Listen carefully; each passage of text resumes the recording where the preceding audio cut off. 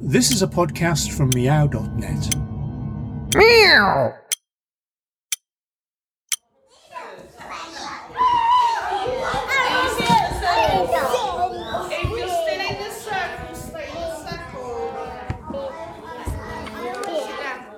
As a social practice artist, I sometimes visit schools and lead creative activities with children. Teachers tell the class they must be good listeners. But what is a good listener? Am I a good listener? Listening can be hard to describe or define. It depends on your relationships, your context, your intentions for listening. I'd like my community-based art practice to be open and collaborative, and so surely listening is very important. My name is Hannah Kemp Welsh, and this series is part of my research into listening within social art practice. In these episodes, I speak to socially engaged, community and participatory artists to understand how they listen within their practice, what gets in the way of listening, and what the consequences of listening might be.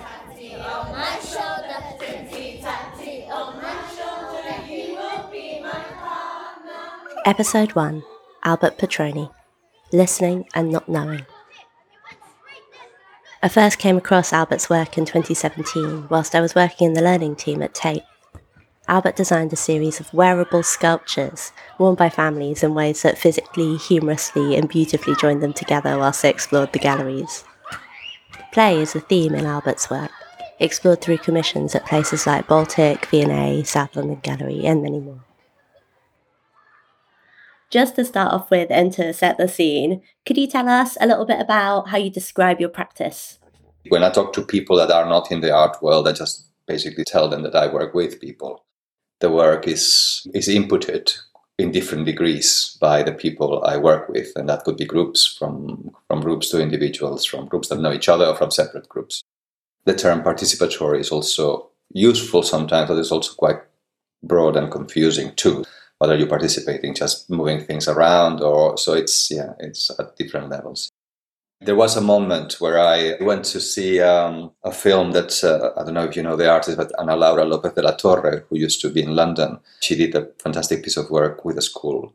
And she was reivindicating the term community artist again. And I thought, yes, that makes sense. But now I think it's more complicated again to use that term, both in terms of how you're perceived. That makes me want to use it, but also in terms of how much the term lies or tells the truth about community is such a contested term. And basically my practice looks for the participation of others, and depending on the project is in different degrees. For quite a few years now, it's been fundamental to the work, both the process and the outcome. In my work, there is a process of creating community within the project and within the sessions and the process and the journey of the project. There's this intention too. It's intentional of creating a community of interest, basically, more than community full stop, and this sort of woolly and slightly misleading term. Yes, I totally understand that dilemma. How about the term socially engaged? Do you use that to describe your practice? Where do you stand on that term? I guess, yes, I do feel like the one that is slightly more, not neutral, but sort of less problematic is socially engaged artist. But it's used by the institutions because it brings the institution into the world with a different face. Even within the institution, it's said that it's very valued, but also it's not so valued. No, and I had experiences with curators that I've worked with that are fantastic, and that they are basically struggling within their institution to sort of make them see what's going on, what's happening, and the importance of what's happening in their program. It's an ongoing thing. It's like goes in cycles, isn't it? It becomes quite fashionable because of reasons of marketing and money bringing in the institutions, and also perhaps also because as a response to, obviously, social situations and political situations. And then it sort of gets slightly dropped and refound again. It's constantly reinventing the wheel of, we should be engaging with the community now. Again, this community that is this mythical beast that we don't know who it is, or the institutions don't really know who it is. And then when it's useful to the institution, it's picked up, and then it's participatory work has been sort of dropped. And I mean, if you did like a piece of work where trying to recover all the titles for the education departments, from learning, from participation, from that, depending on the period, it sort of changes the name of the of the education department of institutions have to adopt a different name, and that how that really is so telling of that. What do you need to do to get that work valued, basically? Yeah, absolutely. I particularly noticed that in the 2021-22 Turner Prize, where all of the nominees were nominated in the exhibition text that used this phrase because they worked closely and continuously with communities. This was something that was being particularly valued by the Turner Prize that year, but apparently not since. I was wondering if you could talk a bit about the context of your work. Are your projects commissioned, or do you work with community groups over a long period of time to develop an application? How do they come into being? I'm asking this particularly because I think it's really important to understand the context of social art projects, all the things that surround it that might influence an artist's ability to listen within these projects. It's a mixture, and initially my practice was very separate. It was the self-initiated projects and then the commissions, and they sort of went parallel. Through the years, things have been changing quite a bit because of two things: because of me incorporating my interest or my project within the commission, so offering that. I'll give you an example. So within the brief of the commission, seeing the space to bring in what I was interested. And then also because I'm quite old now, so basically after all these people, well, I was going to say they're not very imaginative, but it's not true. Commissioners can be very imaginative too. But basically, if you've done certain things, they will be asked if you are interested in doing something that is on the lines of or in the area. So in a way, your area of interest, if you've managed to bring your interest in the previous commissions, then you can develop that. For a while, I've been researching and doing things for a project on men and feminism, and researching mainly groups, anti-sexist men's groups of the 70s and 80s in the UK. So I've been doing several things, some performances and things, and I'm also very interested in play. So I've also been doing a lot of stuff to do with play. And then Baltic asked me they wanted to commission me a play space, a play installation in the main gallery there, in one of the main galleries at the ground floor. But that gallery is connected to a smaller gallery. So I sort of started thinking of what I could do, and I was interested in looking at Aldo van Eyck's elements. And basically, I thought that the play installation could be a good way of exploring quality through play, but also looking at equality through childcare and the men's involvement role in it. So in the smaller space, the space of the play installation had some stuff that derived from Aldo van Eyck, but also some stuff that I designed, and playing with the scale and fostering collaboration, totally ungendered, and etc.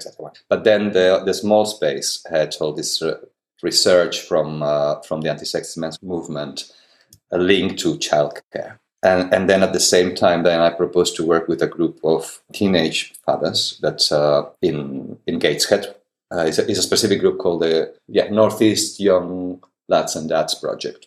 So because the people from these collectives of the 70s and 80s, obviously they were middle class, they were people who had been in university. So I brought together a few members of one of the collectives and the group of dads to look at fatherhood in these two different moments, no? And then we produce something together.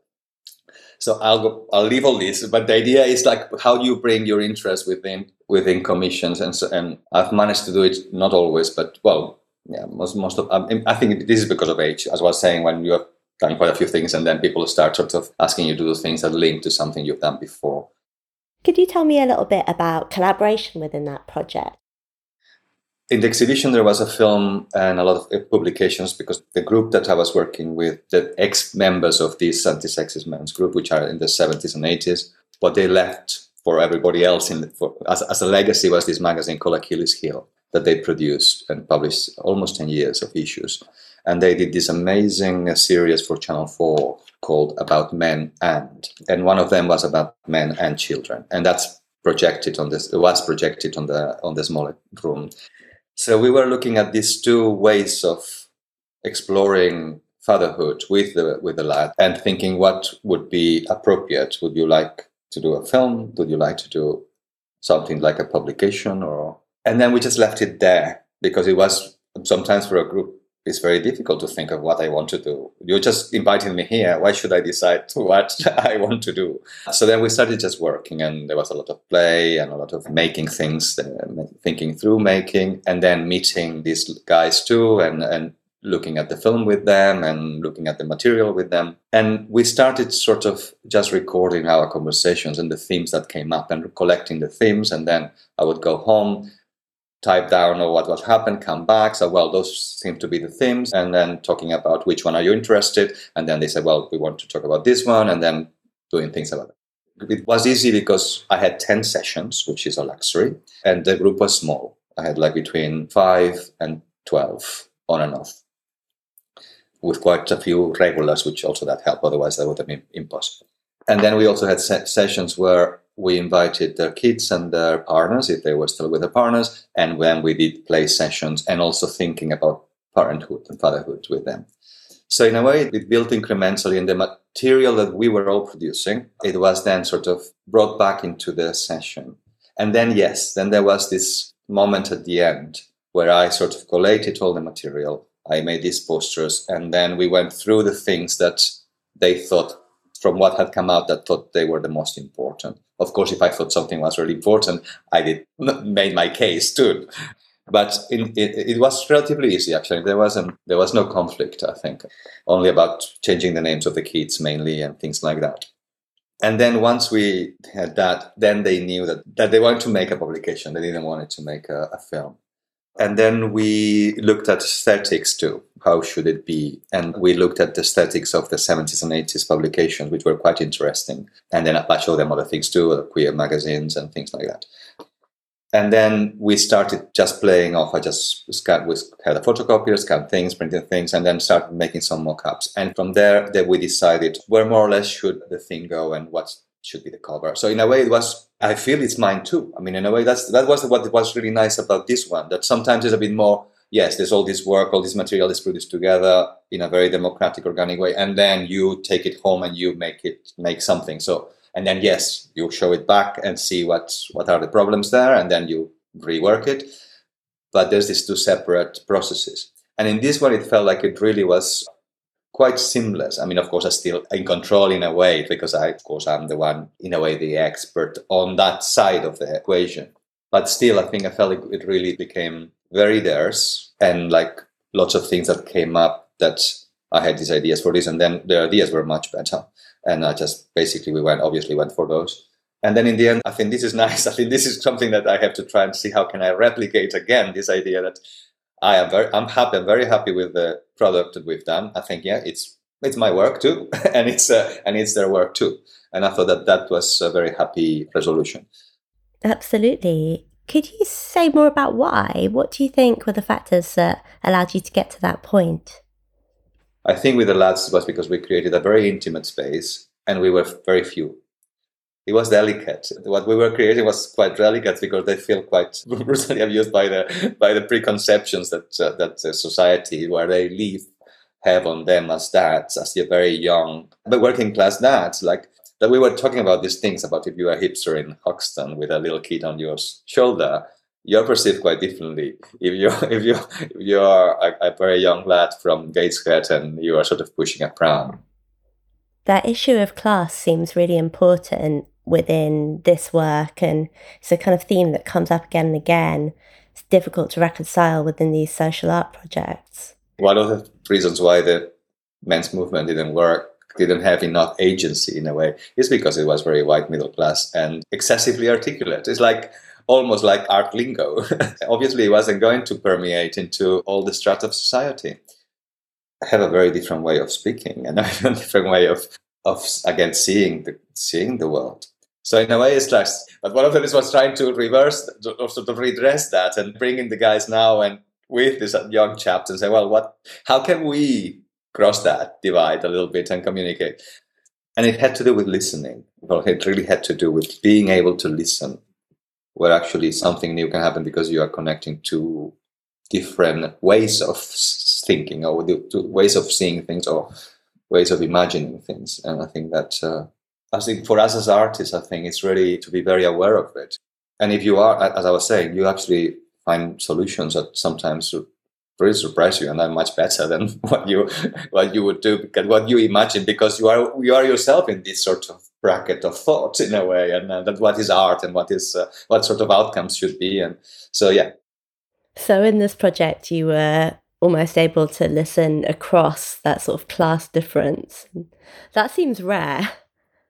I got interested about the Achilles Heel Collective because I was doing a project that's yonks ago about the squatting and housing co-op movement in the 70s and 80s in London too. Because I live in a housing co-op, but as a latecomer. I've been there for a long time, but of course nothing to do with founding it or anything. And one of the things that came up in the project that I did was that basically one of the members who had a strong voice carried the day. They had they always worked through consensus. There was no vote. And then basically what happened was that basically whoever had the strongest voice carried the day, and people just in the end defer to that person.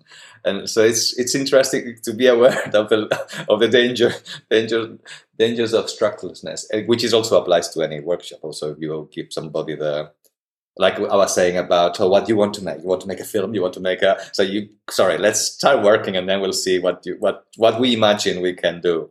If you give too much open-endedness, then it becomes daunting, and not just daunting. It's just like not that productive. You need some parameters, and then from that things can start emerging, and then get out of the parameters you've set. So as part of your role, you needed to facilitate a structure for listening, for collaboration in that way. The listening and the not knowing, I think somehow they're in a band together. And when I'm trying to putting applications for what you want to do, when you don't know what is gonna be, and that's the strength of it.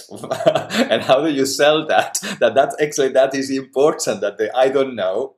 That gives meaning to the fact that we're working with people. Otherwise, if I know, they are just a cog in the machinery, and that's fine. I know this situation so well. I have applied for countless projects in which the aim of the project was co-creation with a community group. However, I was asked to define how I would spend the budget far in advance before I'd ever met the community group, which is, of course, an impossibility.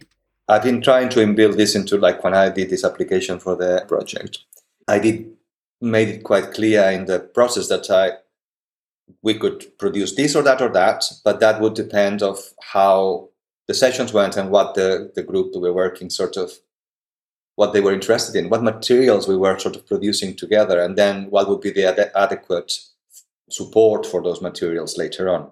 But it's still the same thing about, they're all really, oh yeah, we know that we cannot this, but then at the same time they're still asking you, but in the budget you said that you're going to use this sound recorders, and then you're going to yes, but the budget is just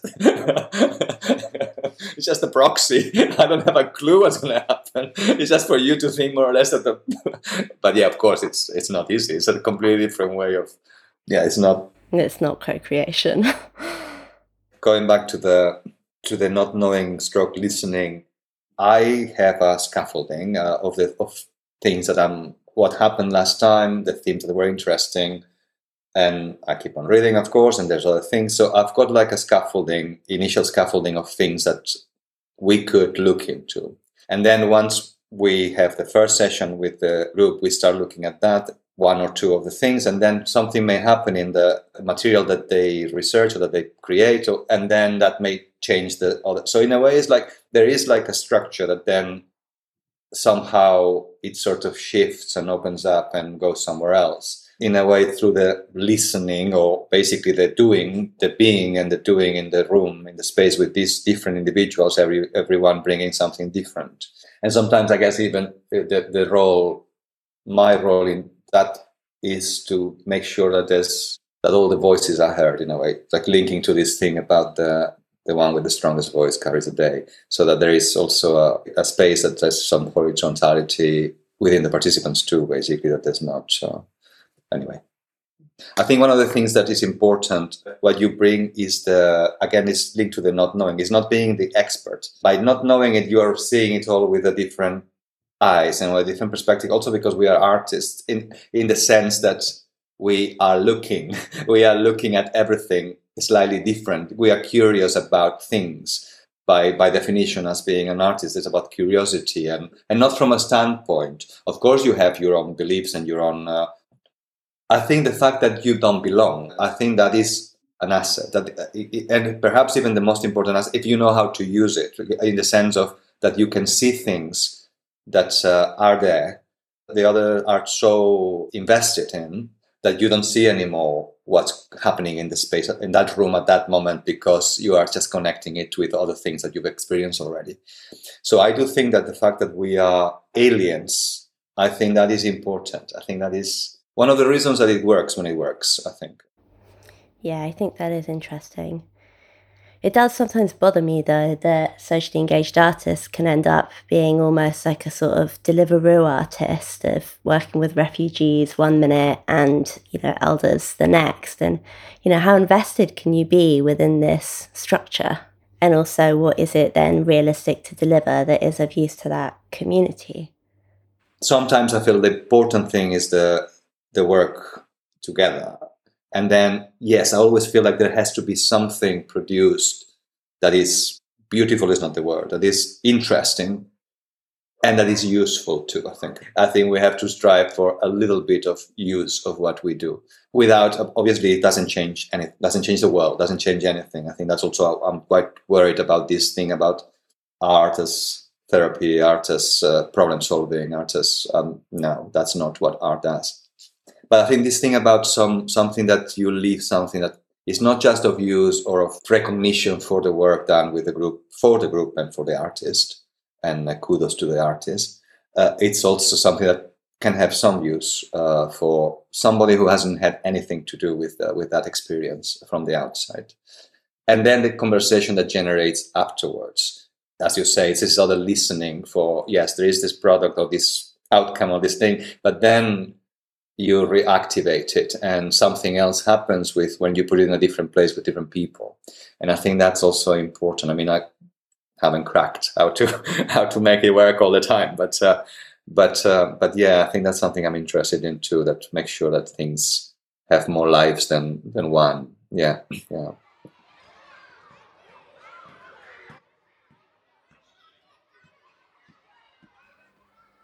Ways of Listening is a series for Meanwhile in an Abandoned Warehouse, a podcast about cultural democracy in community art. Show notes with links to the projects discussed are available at meow.net. This episode was recorded and produced by Hannah Kemp Welsh.